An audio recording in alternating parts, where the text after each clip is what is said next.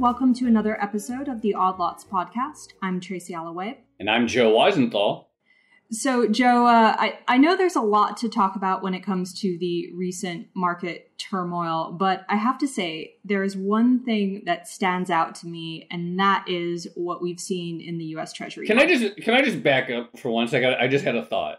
You know, it would be funny when, I don't know if funny is exactly the right word here. Okay. But it would be very interesting to compile a complete compendium of all of our podcast intros over the last couple months and through this as things get crazier and crazier, because I feel like in the beginning, it was like, well, let's talk a little bit about disruptions to the Chinese supply chain. And then we're at the point of, let's talk about how suddenly the safest asset in the world isn't trading like how it's supposed to be. And I feel like we could track the course of the entire crisis just by comparing our little intros here day after day. So maybe that's a project we'll do one day. Yeah, definitely not funny, but probably noteworthy. That's for sure. Right, not funny. But darkly funny, maybe. Yeah, I don't know why I'm laughing, actually. Okay, but you're exactly right, because the crazy thing about the big sell-off in the Treasury market, people complaining about a lack of liquidity in the Treasury market, is that it is supposed to be the most liquid market in the world and a safe asset in times of turmoil. It's supposed to be cash-like, and we haven't necessarily seen that over the past few weeks. Right. This is a very key and important thing to understand, which is that U.S. Treasuries, they have the full faith and credit of the United States in a normal, stressful scenario. In a normal period where people are worried about the economy or worried about, worried about the financial system, because they are they're essentially money that pays an interest rate. People tend to buy them and people tend to hoard them during dark times. But what we've seen in recent weeks is such an extreme dislocation and such extreme anxiety that even an asset that's arguably the safest asset in the world, U.S. Treasuries, has at times been gotten sold. Yeah. Even at times it's perceived as not being safe enough. And understanding why that is, the mechanics of our financial markets, or understanding why there have been periods of stress where they've gotten sold, can really tell us a lot about the plumbing of the U.S. financial system. Well, I think the issue is not only have U.S. Treasuries sold off, but the actual selling process wasn't as smooth as many people might have expected. So, for instance, we saw bid-ask spreads in off-the-run Treasuries much, much higher than they would normally be. But even on-the-run securities were higher as well. And market depth, basically across the Treasury curve, really plunged all the way back, I think, to the 2008 crisis lows. And as we've discussed on previous episodes, the thing about U.S. Treasuries is they're basically the funding market for everything in the global financial system. So if you have trouble in treasuries, if you have illiquidity, and if you have a sell-off, then it can feed into all sorts of things, including financial conditions. And that's probably the way that it starts to affect the real economy as well. So we're going to be talking about the U.S. Treasury market. We're going to be talking about plumbing issues. But the thing to keep in mind is that all of this really impacts the pain now being felt across Main Street. And I just want to, as we have to do these days, we used to have to do it so much, but we always have to have this caveat in the beginning of every episode where we point out the exact date that we're recording this, because again, things can change so much by the time recording has happened. So the time people listen to it, we were recording this on Tuesday, March 24th. And I also want to just point out, the Fed has already done a number of things to ease some of this tension a little bit. So we'll talk a little bit more about what the breakdown was, what the Fed has already done to relieve some of these tensions we're seeing in the Treasury market, in the funding market, and of course, whether it's enough and what that tells us about how the system works. But just again, whenever you're listening to this, Tuesday, March 24th, 9 a.m. Eastern time is when we're recording this.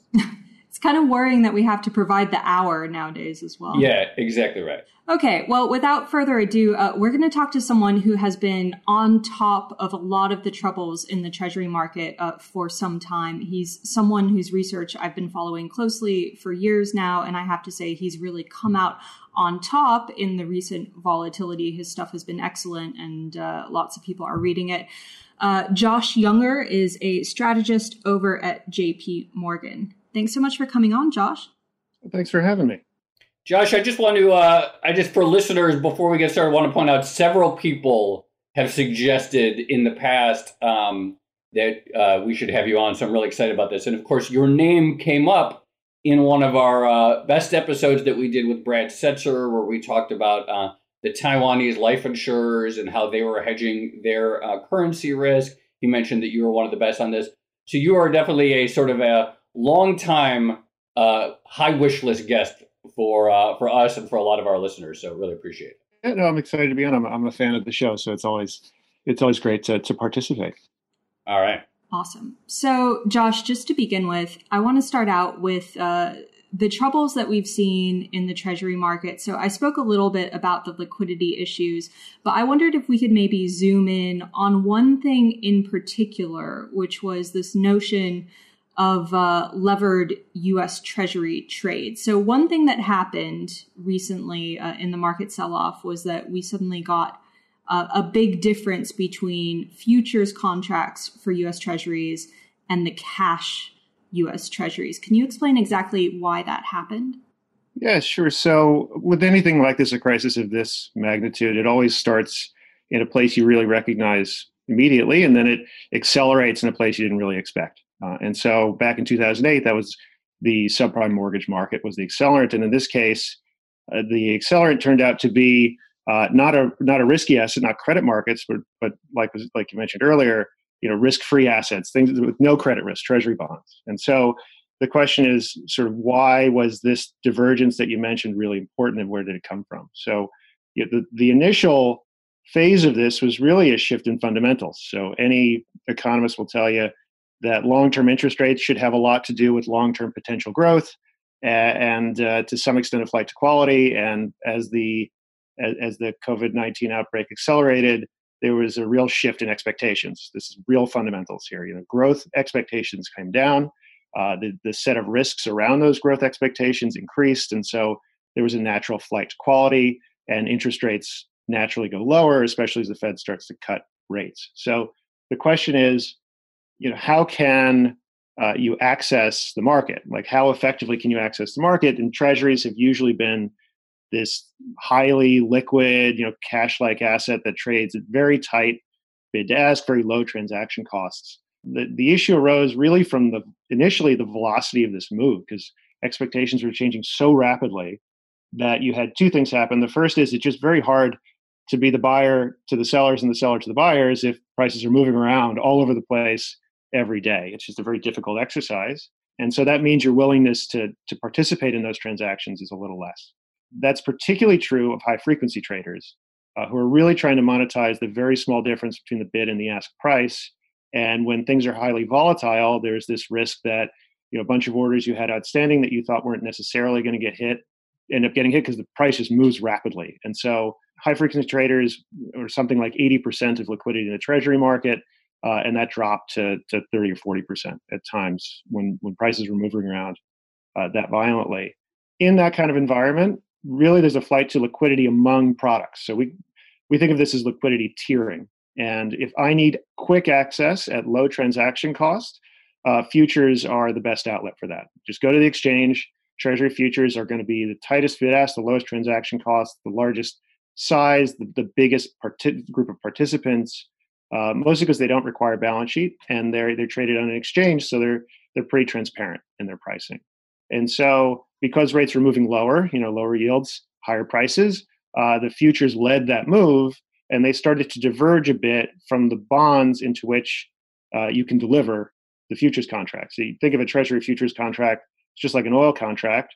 You have an agreement to sell at some future date, which gives you economic exposure to the price of that thing. And in the case of treasuries, you have a bond that's part of a deliverable basket. And at the expiry of the future, I give the bond to whoever bought to whoever I sold the future to. So in principle, those things should be really tightly correlated, just simply because I could hold the futures contract to expiry and deliver the bond. So I have like a guaranteed buyer for my bond. But over the course of that period before expiry, you can get these sharp discrepancies. And in this case, because of the liquidity value of that futures contract, they started to richen relative to the cash bonds. That could have been contained. That's happened in the past. That's pretty common, actually. There's sort of an old adage in treasury trading that if you don't know why prices are moving, you just say it's futures led, because that's the sort of most opaque part of the market. So when prices are going down, futures prices tend to go down more. And when prices are going up, futures prices tend to go up more. In this case, it was a little more severe than was typical, but it wasn't completely outside the range of possibility. But it did put a lot of pressure on two groups, which are key to this whole thing. The first is the relative value active manager community, who really are holding a lot of positions where they're long the bonds and short the futures contract. And the second is the dealers themselves, because when they are asked to bid on off-the-run treasuries, it's hard to find the buyer for that bond immediately. And so the tendency is to sell a futures contract to reduce your exposure as quickly as possible. And so both hedge funds and dealers were in this very large futures basis position, by which we mean they own the bonds, generally on a levered basis, and they're short the futures contract. So when the futures contract richens relative to the bonds, they face losses. There's a lot I want to break down here, but talk to us about the significance of the discrepancy that always exists, basically, in any market between an on-the-run treasury and an off-the-run treasury. So I take that the treasury issues an auction, a fresh auction of 10-year treasuries. Those are on the run. But a previous 30-year auction that was done 20 years ago, it's the same length. It's technically should trade around the same price as a 10-year auction today, would be less liquid. And there are entities that take advantage of these discrepancies. Talk to us a little bit about the mechanics of why that phenomenon exists, and then why that sort of the stress that we've seen of late, this dash for liquidity, exacerbated that. Yeah, so generally speaking, those discrepancies are pretty small. Right. They arise from a bunch of different things, but in the case that you're talking about, if you had an old originally 30-year bond, it's rolled down to 10 years, it probably had a much higher coupon back in the day. And so rates are lower now than they were 10 years ago. And that means that bond is trading at a high premium. Right? So when rates go down and the coupon stays the same, there's a lot of value in that, say, 4% coupon, if today's coupon would be 2 or 1%, or even today, even lower potentially. So it's not going to be $100 for the bond. It's going to be more. And so there are some participants that don't like to buy premium bonds because it doesn't have as friendly accounting treatment, or they don't want to put up that much cash for the same income. Right? The yield is the same, the dollar price is different. So there are different incentives that people face, both economically and accounting and otherwise. And so there might be less demand for that bond than the on-the-run treasury, the on-the-run 10-year, even though the maturities are the same, the issuer is the same, et cetera. So those little features matter. And the liquidity in the on-the-run tends to be better just because we had an auction, we know where it priced, right? And there's a lot of it outstanding. One of the issues you run into with off-the-runs is the Fed has maybe bought up a bunch of this bond too. So you don't really have a ton of pricing transparency. So all these little things matter. Under normal circumstances, it's worth a couple hundredths of a percentage point, which for some people in the market is a lot. But in general, it's really a very small pricing difference. And that reflects the fact that at the end of the day, these are really the same instrument fundamentally. It's just these small differences change the price. What we've seen recently is much larger discrepancies in the pricing, and especially volatility in those discrepancies. So the issue for a dealer is less whether or not this bond is trading at a lower price than you would expect given the yield on some more recent liquid issue.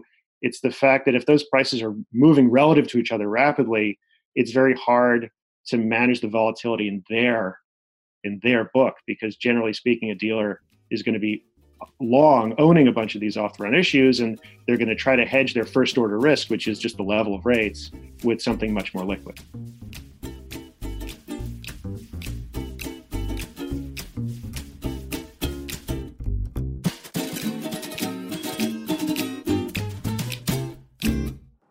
So just going back to the levered U.S. Treasury trade that we were discussing, I mean, you mentioned that a lot of these relative value players were obviously borrowing money. They were levered in that position. I guess the clue is in the name of the trade, levered U.S. Treasury trading. And you also mentioned the dealers being less able to intermediate some of those trades. Can you talk about the relationship between hedge funds and dealers and where the repo market actually comes into this? Yeah, totally. So the repo market comes in simply because these price discrepancies are very small. So if you want to make a certain amount of money, you have to take out loans. You need to lever it up. And so that was generally the case. That's been the case for a very long time. There's a couple of big differences now, and it arises from the interaction of markets and regulatory changes and the way that banks have been incentivized to manage their own balance sheets. So one of the big lessons of the crisis in 2008 was clearly too big to fail as a problem. And so the regulatory suite that was introduced was partly meant to address this too big to fail issue. And in doing so, we need to define bigness because that's not an obvious thing to define. The easiest way to think about it is simply size. And it doesn't really matter what you own. You could own just treasuries, and that's a low risk asset, but we don't want to risk weight assets anymore if we're trying to control bigness in general. So we want to think about it holistically so that we want to put a limit on leverage in general at banks. And the implication of that is that the space on your balance sheet taken up by anything has value because you're using it instead of doing something else. And in particular for a bank, it means you have to think about your balance sheet ahead of time. You need to plan ahead. Increasing your leverage as a dealer to take on more treasury bonds in your inventory, that didn't necessarily add to your cost of capital. But in the case of a bank now, we have to allocate balance sheet because it's a scarce commodity. And so we need to think ahead. That means you have to plan ahead, which means you have to make allocations in advance. So generally speaking, the strategy has been to look at a list of clients, think about how much they've utilized balance sheet in the past, how they've utilized balance sheet, and repo is definitely the most significant source of that usage. And so you say, look, you used $1 billion last year, we'll give you $1 billion this year. You used $2 billion last year, we'll give you $2 billion this year. And if you don't use it, well, you might not get as much next year, which is a very reasonable way to think about it. Use it or lose it. Right? Just think of it as a budgeting exercise. So that created a different set of incentives that were less economic. If I'm a relative value trader, I've got two things that I need to think about. One is, what is the set of actual opportunities, the economic incentives? Which bonds are trading at a price that's too low versus other bonds, and what bonds are trading at a price that's too high relative to other bonds? How am I going to make money? The second thing is, how do I maintain access to the leverage I need to make those trades interesting in the first place? So if the opportunity set is not particularly appealing right now, how do I make sure that I'm using my balance sheet allocation, simply to have access to it when something more interesting comes up in the future? And so one way to do that is to find a trade that has limited downside. It's almost an arbitrage, if not a zero limited downside position. It uses a lot of balance sheet, and it's something I'm familiar with in general. And so that's where this futures basis position comes in, because It is balance sheet intensive. So I'm going to buy a bond, I'm going to lever it with repo, and then I'm going to sell the future against it. And the way I think about it, worst case scenario, I'll just give the bond to whoever bought the future for me at expiry. So I have limited downside, and I've taken up that allocation. So before we get to how everything started breaking down a little bit more, I want to go back to one quick thing you said, which is, part of the post-crisis shift in the sort of regulatory regime was to try to avoid too big to fail, move risk away from the banking sector. And so now we have all of these non-bank entities engaging in all of these trades. And, so far there's a claim, and we talked about this before, there's a claim that maybe if you look at what's going on in the market, there's some vindication of the post-crisis regulations, because although there's a lot of fragility in the financial markets, so far there is not particularly much concern about the banks themselves. Why does it make sense, just for my own edification, why does it make sense to count risk-free assets, treasuries, against any entity's balance sheet when when evaluating size. Does that make sense? Yeah. So just being bigger makes you more complicated if you've got big issues. So in the case of Lehman, a lot of the disruptions that were caused by the bankruptcy were not necessarily just their credit portfolio. It was unwinding the whole institution. So they had a very large swap book that was mostly collateralized with stuff like treasuries and cash. And that was such a large position to move to somebody else. I mean, you have to find someone else to take the other side of those trades. That's a very complicated exercise. This is why when you look at things like global systemically important banking scores, which are used to evaluate capital surcharges and other things, basically an assessment of cost to being big to society. It's not just size; it's also complexity. Right. So if I'm relatively small but highly complex, and that's Lehman was another great example of that. It was not the biggest bank in the world by any measure, but it was highly complex. That creates issues as well for markets in the event of a disorderly unwind. So it's both size and complexity. Yeah, it's all these different components of bigness, which is why I'm sort of not calling it size. I'm calling it bigness because bigness takes on many forms. And one of them is simply the size of the institution. The other is the risk they take, just like back in the day. And there's other things like my reliance on short-term wholesale funding, my complexity, the level of exposure to things like exotic derivatives, things like that, which can be very disruptive if things go bad. Okay, so we've sort of touched on the levered U.S. Treasury trade and what was happening there, but describe for us just how badly things actually went in the U.S. Treasury market over the past few weeks. Yeah, so over time, this position got quite large simply because people wanted to reserve balance sheets. So the situation describing before, where I'm doing Treasury basis trading simply to park balance sheet and maintain my access to it, that grew to a very large position. So at most, it was probably it was as much as $600 billion. We think it's not necessarily that large, and that's just from public data. But even if it was half of that, that's a $300 billion levered position that is non-economic. And under normal circumstances, that would be fine. It would actually reduce the risk of that kind of levered position. But two things started going wrong. The first was this liquidity tiering led to mark-to-market losses on the futures basis position because futures were outpacing treasuries as rates declined. And that was, again, mostly about fundamentals. It was mostly about a shift in the economic outlook and a very rapid shift in how people price interest rate risk and things like that. So that was, I wouldn't say expected, but understandable and expected under these circumstances. And there was it was at least a sense that at worst, like we talked about before, I could just deliver the bond at the expiry of the futures contract. My downside was limited. I'm not going to actually realize these mark-to-market losses. It's just a passing thing, and I just have to be a little patient and weather it for a few weeks.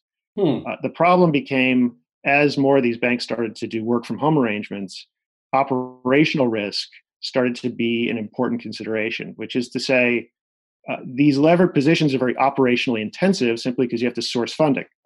There's a lot of underlying transactions to getting that much repo leverage in the system.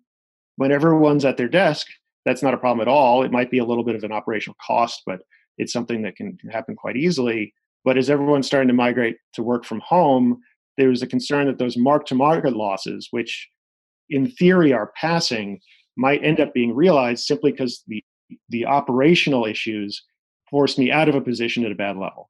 And that became a risk to manage, not because it was necessarily happening, because A, if I think it might happen, I might want to reduce my exposure, especially if it's not an economically driven position in the first place.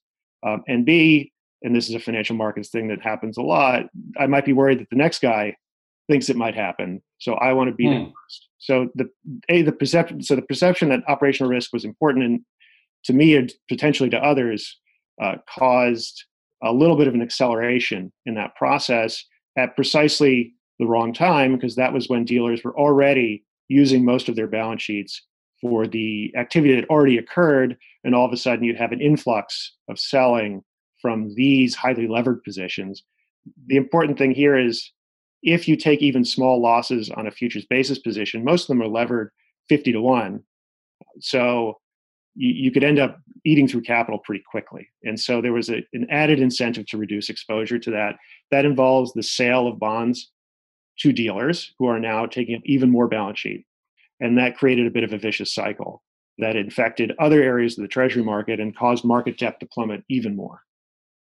So just to press on this idea of operational risk, because clearly it was on a lot of people's minds. And I actually wrote a little bit about this at the time based on your research. And one of the pushbacks I got from some readers was that operational risk wasn't really a thing in the financial system because banks all did, exercises and stress tests, and they were all supposed to be able to work remotely from home, and it just wasn't as big an issue as some people were making it out to be. What would you say in response to that criticism?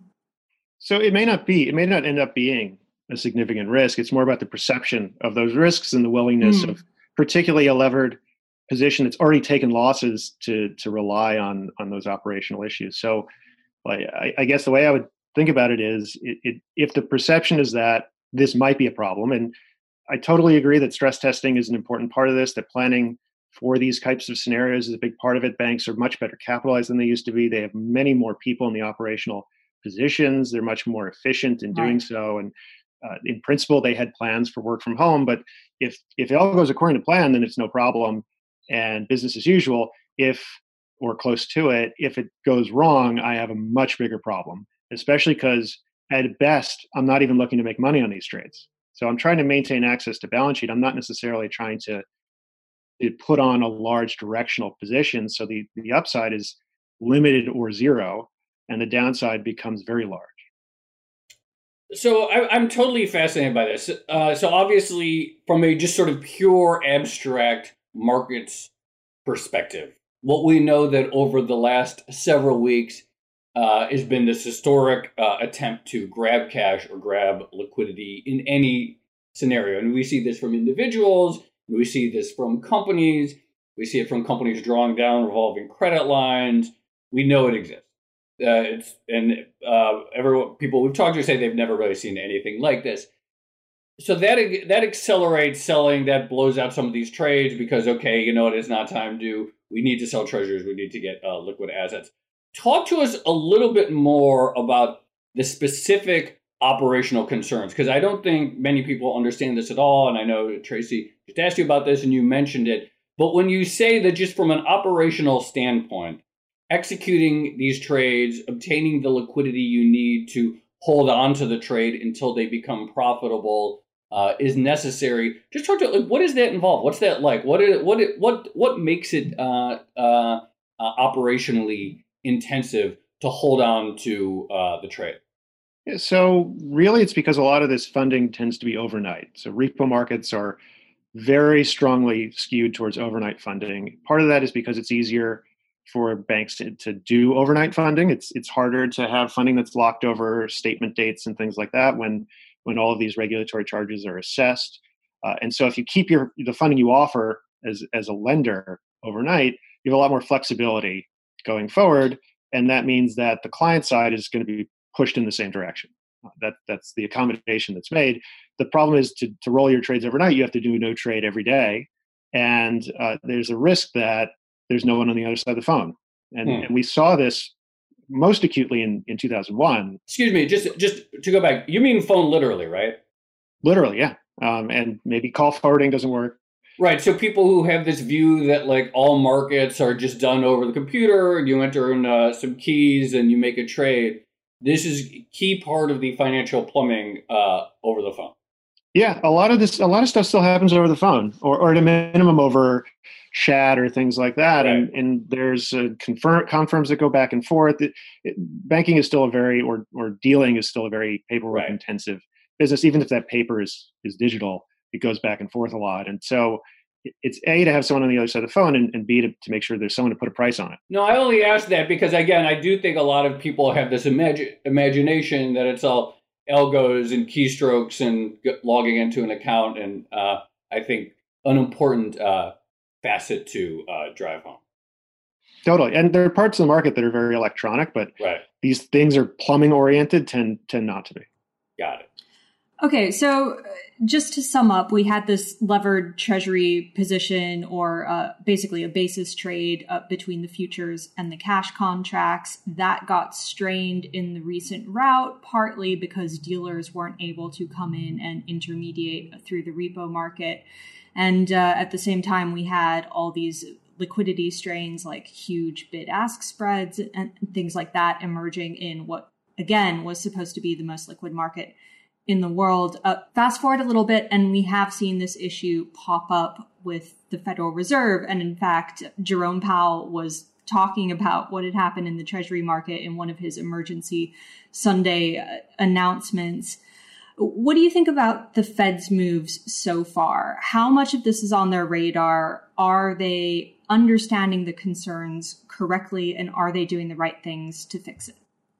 Yeah, so they're definitely aware of it. They're definitely responding with the kind of magnitude they need to. And it's interesting to think about these asset purchases that they've announced. So initially it was $500 billion of treasury purchases at an unspecified pace, and now it's essentially unlimited.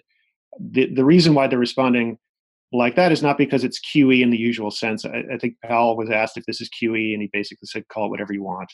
QE is quantitative easing, is really a monetary policy tool to take term premium out of rates and incentivize people to take credit risk. So when you think about investing in fixed income products, I can take term risk. I can lock my money up for longer. I should receive some sort of premium for that. Or I can take credit risk in the sense that I might not get my money back. And so if you reduce the returns I get simply by locking up my money for longer, well, maybe I might want to take more credit risk. And that was the original intent of quantitative easing. This is not about that at all. One, because the treasury curve is already quite flat. There's very little term premium. In fact, right, by many measures, it's negative. So we certainly don't need to take term premium out of the curve. It's much more about operational and market structure issues, and they were quite clear on that. So the question comes up, why respond with this kind of size to something that really what we've been talking about is a group of relative value hedge funds, the market making in treasuries specifically, and all pretty arcane topics. I mean, this has been a pretty technical conversation. So why is the Fed doing unlimited QE to address this rather technical issue, which is important to a lot of people, but not necessarily to most participants in financial markets? So, of course, there have been several different Fed operations that we've seen just over the last week. So, again, today is March 24th. Yesterday, March 23rd, was when we saw the announcement of all kinds of new lending operations, plus the alphabet soup of new programs and the unlimited QE. The Sunday before that was when Powell made the surprise announcement to cut rates to basically zero, and the $700 billion in asset purchases, which almost didn't do anything for risk assets.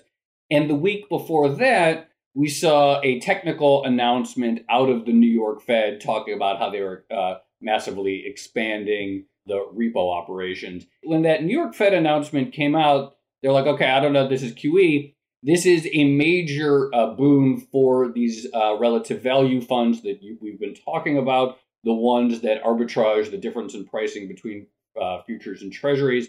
And this sort of saved them to some extent, or really protected them. And what I'm wondering is, do we need them? Like, are they essential to the way the financial system works, that we need entities out there levering themselves 50-1 to take advantage of minor price discrepancies between off-the-run treasuries and futures? Or is this just, could we live without these entities performing this function? We certainly need somebody to police these relationships, but the moment is less about what we need in the financial system and more about what we don't need, which is a disorderly and rapid unwind of these positions. So what the Fed is doing is they're putting up fire breaks, and they're saying, I want to isolate this issue to a certain segment of the market, and I really want to prevent delevering in one sector from turning into delevering in other sectors, in particular, delevering the banking system more broadly. So the risk was that the pace and ferocity of this unwind took up so much dealer balance sheet that they were unable to intermediate other markets as well. And so you started seeing issues in credit markets, particularly in short-term credit markets. You also saw this dislocation becoming so acute that you could do riskless both credit risk-free and interest rate risk-free unlevered trades and make more doing that, buying the bond unlevered, selling the futures. You can make more money doing that than buying bank CP. So you had two risks. One was severe intermediation frictions in other markets, and the other being a demand shock to the credit market, particularly the short-term credit market, which is really the lifeblood of a lot of institutions. And if you follow that chain, there's a scenario that starts to become not necessarily base case, but certainly more likely, where corporations lose access to capital markets because of these market structure issues, and they're forced to draw on their bank revolvers. And that becomes an incentive for banks to start selling assets to fund those draws. And we've actually seen over 130 billion of those draws already based on public information. So that's when you encircle the banking system, when you force corporations who need liquidity for real economy reasons to tap their banking lines rather than capital markets. And now banks have to sell assets. So now I have hedge funds selling assets, credit funds selling assets, banks selling assets. And there's a risk that's materialized in part where you start seeing the redemption of money market shares. So prime money market funds, particularly those owned by institutions, have lost more than 20% of their assets in a week. And that's the kind of scenario where you start to see echoes of the 2008 crisis. We're not there yet, but that was the epicenter of 2008, was this run on the prime funds. And you're starting to see some contagion from, again, a relatively arcane world through the accelerant of the dealer complex and the constraints that they have and into the credit markets. Right. And a lot of the programs that the Fed has announced so far are, I don't want to say ripoffs, but replicants of some of the stuff that we saw in 2008. So they have announced a plan to support money market funds, and they've also announced another iteration of the asset purchase program, TAF, which I'm sure anyone who was around in 2009 will remember that one. One thing they haven't done, and maybe this is important since we're talking so much about the balance sheet constraints for dealer banks, but one thing they haven't done is loosen regulatory constraints on banks. And I just wonder if that's something that you would ever expect to happen. Here in Hong Kong, we have seen some of this. The financial regulator here actually lowered some capital buffer requirements for banks to help them get through this and help them keep lending to the economy. So is that something that we could see in the US? It's possible. They've taken two, or they've floated two approaches to this. This is kind of the supervisory angle. When we think about Fed intervention, there's direct intervention in markets through open market operations. That's the purchase program that you described, and also offering repo at a below market price. There's facilities that are temporary emergency facilities, like the commercial paper funding facility and the various other acronyms that I won't do a laundry list of that right now, but lots of 2008 vintage type stuff, which are really about providing a buyer of last resort for various assets, at least on a temporary basis. And then you also have these supervisory solutions, which are to say, we need to change the incentives and the costs that we assess banks to enable them to perform their function more efficiently, particularly under these circumstances. So in that statement, I don't even remember what it was at this point, but there was floated the idea that we need to reassess capital and liquidity requirements, and they dropped required reserves to zero and things like that. So it's certainly under consideration. It's a lot easier to intervene in markets than it is to change bank regulations, simply because regulations create all kinds of different incentives. And in principle, you could pretty rapidly change that incentive structure, but you want to be careful about it in a couple of ways. The first is, one of the things they mentioned was reducing liquidity requirements.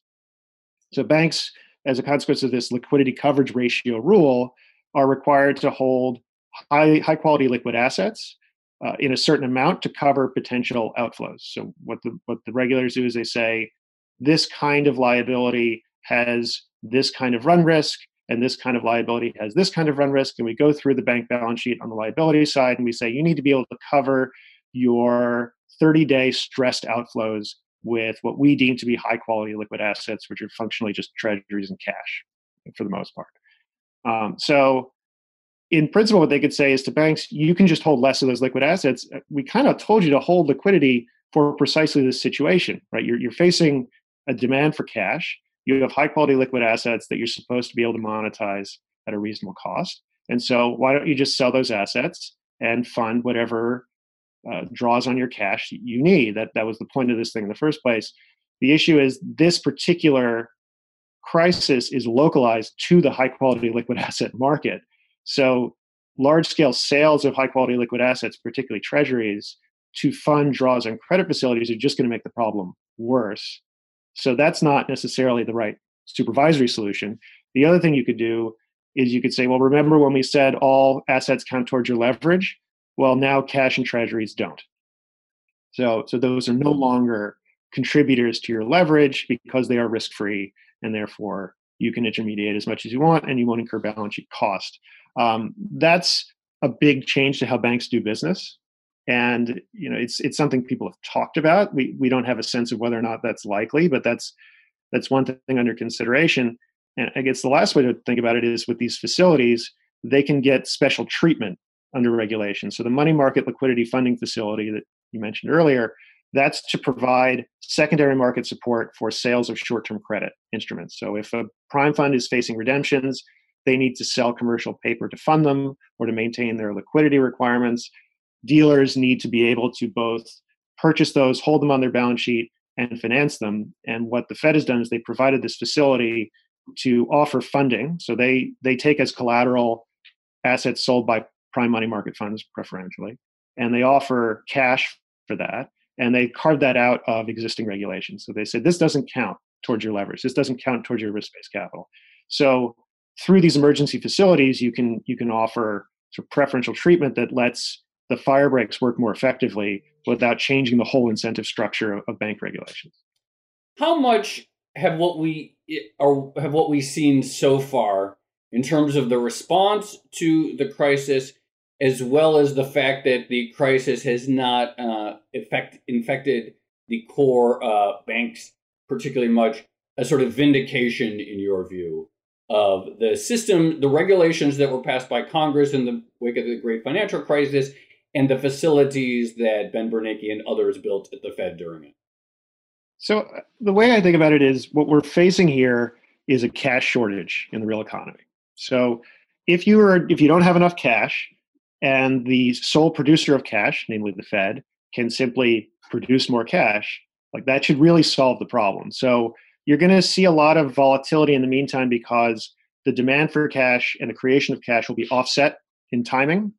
Sometimes the Fed will offer a certain amount of cash and the market actually needs more than that. So you'll see more stress. But over time, if you average that over the next few months, this is a problem the Fed can solve. So it's less about the existence of credit products that were much riskier than they were thought to be. That was the issue in 2008. Right now, it's just a demand for cash that can't be met by the markets themselves for a variety of reasons. But the Fed can solve that. So I think it's a vindication of a bunch of things. One, but the most important being the willingness of the Fed to provide liquidity in these kinds of episodes to avoid the fire sale of money good assets, like things like treasuries. You're going to get your principal back. But it's simply a matter of piping it through the right plumbing, and the Fed can help alleviate those stressors. And in doing so, they can avoid bigger liquidity issues turning into credit events. Because the issue is we don't have a credit problem necessarily right now, at least at the scale of the economy. But if capital markets are shut and there's no access to cash and there's still a need for it, especially if we're going to shut down the economy for a couple of months, and the Fed is not providing that cash, then it can turn into something much more sort of deep within the financial system. I guess the trade-off of constraining bank balance sheets so that they can withstand this kind of thing is that it means that you have to rely on the Fed a little bit more to provide that sort of last stop liquidity. Just on that note, Josh, you've been writing about this for a long time. In fact, I think this week you published like a 5-part series on the Fed's emergency measures and how those are playing out in the U.S. Treasury market. Just to sum it all up, how long do you expect these stresses to continue? It's really hard to say. I wouldn't be surprised if it's a few weeks, simply because the size of the position that ultimately might be unwound is quite large and it has to go through a relatively narrow pipe. And that's if we keep it isolated to that futures basis trade, and it's obviously gone into other areas as well at this point. But over a few weeks to a couple of months, like the Fed should be able to manage this process. I think the thing to keep in mind is that, at least from my perspective, Fed intervention is not about making things normal again. Right. It's about avoiding the more catastrophic outcomes. So the Fed is not supposed to intervene and make everything look like it did 6 months ago when liquidity was bountiful and markets were trading very liquidly with zero transaction costs in some cases, and like very large size, and it was easy to do anything and so forth. Like, that's not the Fed's mandate. They're supposed to be an emergency, a crisis manager. And in that sense, I think they'll get control of the situation reasonably quickly. They already have, to some extent, at least in the futures market where things have really been most acute. There are some incremental issues there. Margin requirements going up in futures is one of them, which exacerbates the problem. But fundamentally, that situation, I think, is mostly at least under control in the sense that it's unlikely to accelerate in a bad way. I mean, if the real economy side of the situation continues to deteriorate at the speed that we've seen, then the number of any sort of credit-needing institutions, including companies that right now, today, might be considered high grade and high quality or investment grade, could in theory continue to deteriorate. And so a company who, we can issue them commercial paper because it's high quality, we don't have to worry about their creditworthiness.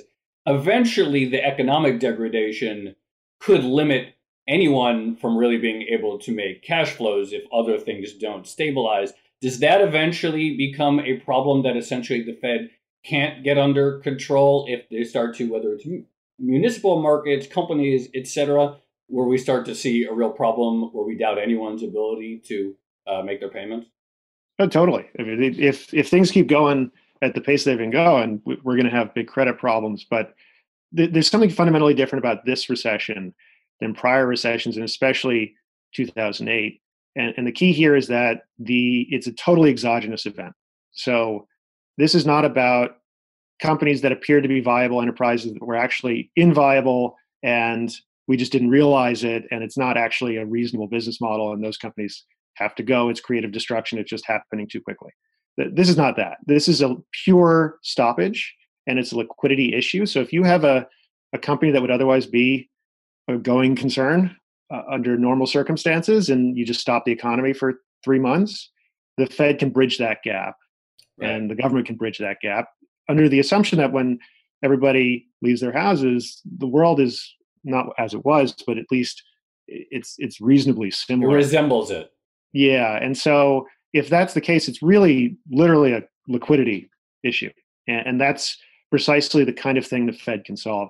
If the interventions are structured in a way that doesn't necessarily solve the core problem, or are otherwise too small or delayed, you could end up with real credit problems as liquidity becomes credit stress. The Fed has clearly shown a couple of things. One is they're willing to act in size at a minimum. When you have open-ended purchase operations, they're going to buy more than $600 billion worth of Treasuries this week. So this is a massive pace of intervention. There's $5 trillion of liquidity through repo operations. They're talking about a small business lending facility that could reach $4 trillion. Like they're talking about really big numbers. So I don't think size is an issue here. The structuring of these programs is something they've been quite dynamic about. So the commercial paper funding facility announced last week, price was too high. They brought it down this week. They went from 200 over OIS rates or 200 over Fed funds to 100, 110 over. So they're willing to adjust the scope and the pricing of these programs to make sure they're effective, and they're willing to roll out new things. And this money market liquidity funding facility was a new thing.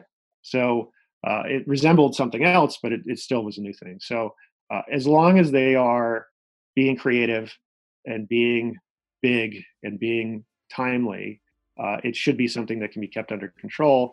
The risk is always that the longer term economic consequences of an event of this magnitude are very hard to have a sense of. We don't have a lot of examples of that. No. Josh, that was an absolutely fascinating conversation. We really appreciate both your research and you coming on to have this conversation. Finally, we were able to have you. So thank you so much. Yeah, no, it's been fun. All right. Thanks, Josh.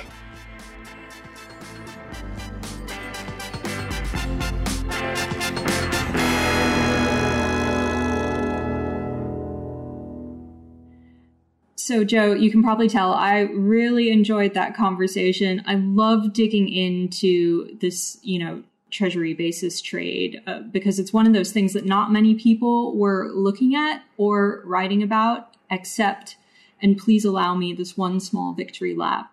I love that something that had the potential to blow up is kind of doing so in an expected way. But, again, the big deal when it comes to the U.S. Treasury market is that it's not supposed to be a risky market. You're not supposed to get these big sell-off events and this type of volatility. And yet that's what we've just seen. One day we'll do an episode where it was something I was writing about a few years ago and it all happens, but I don't know what that's going to be. I thought he was great because I thought that was... something like that. Maybe when the coin finally gets minted, we'll do an episode on that. Two things. One, his explanation of what these futures, treasuries, basis trades are were incredibly clear and simple, and I appreciated that. Also, I have to say, I just sort of appreciated his calm demeanor at this time because, this is a crazy time, and he was probably the most chill, relaxed, clear person I've talked to in a while. So I really appreciated that as well. Yeah. And his point about the perception of operational risk, I think, is another one of those things that doesn't necessarily make it into models of how the financial system works. People think that banks are always going to be there to sponsor repo trades and intermediate the financial system. But as we've seen time and time again in a big crisis, there are times when like in 2008, people just didn't pick up the phone because they were scared and they didn't know what to do. And now in 2020, people possibly aren't picking up the phone because they're all working from home and I don't know, their phones run out of batteries or they don't hear it or whatever. And that type of real world quirk, I think, is really important to consider. Totally. And I think it's something that, I've learned a lot about from some of our episodes with Chris White talking about how the bond market works. And I'm always interested in this topic that so much of our financial markets operates this way, whether it's through a chat room, hopefully they're using Bloomberg IB, plugging that, or picking up the phone that, people have this idea that all of our financial markets, it's just robots and algorithms out there and everyone can just go home. And actually, for the most important things, including finding liquidity to buy the most safe asset in the world, that's still done by phone, is a really striking fact. And it helps me understand some of the dislocations and breakdowns and correlations that we've seen over the last couple of weeks. Yes, indeed. So this has been another episode of the Odd Lots podcast. I'm Tracy Alloway. You can follow me on Twitter at Tracy Alloway. And I'm Joe Weisenthal. You can follow me on Twitter at The Stalwart. And you should follow our producer on Twitter, Laura Carlson. She's at Laura M. Carlson. Follow the Bloomberg head of podcasts on Twitter, Francesca Levy at Francesca Today. And check out all of the Bloomberg podcasts under the handle @podcast. Thanks for listening.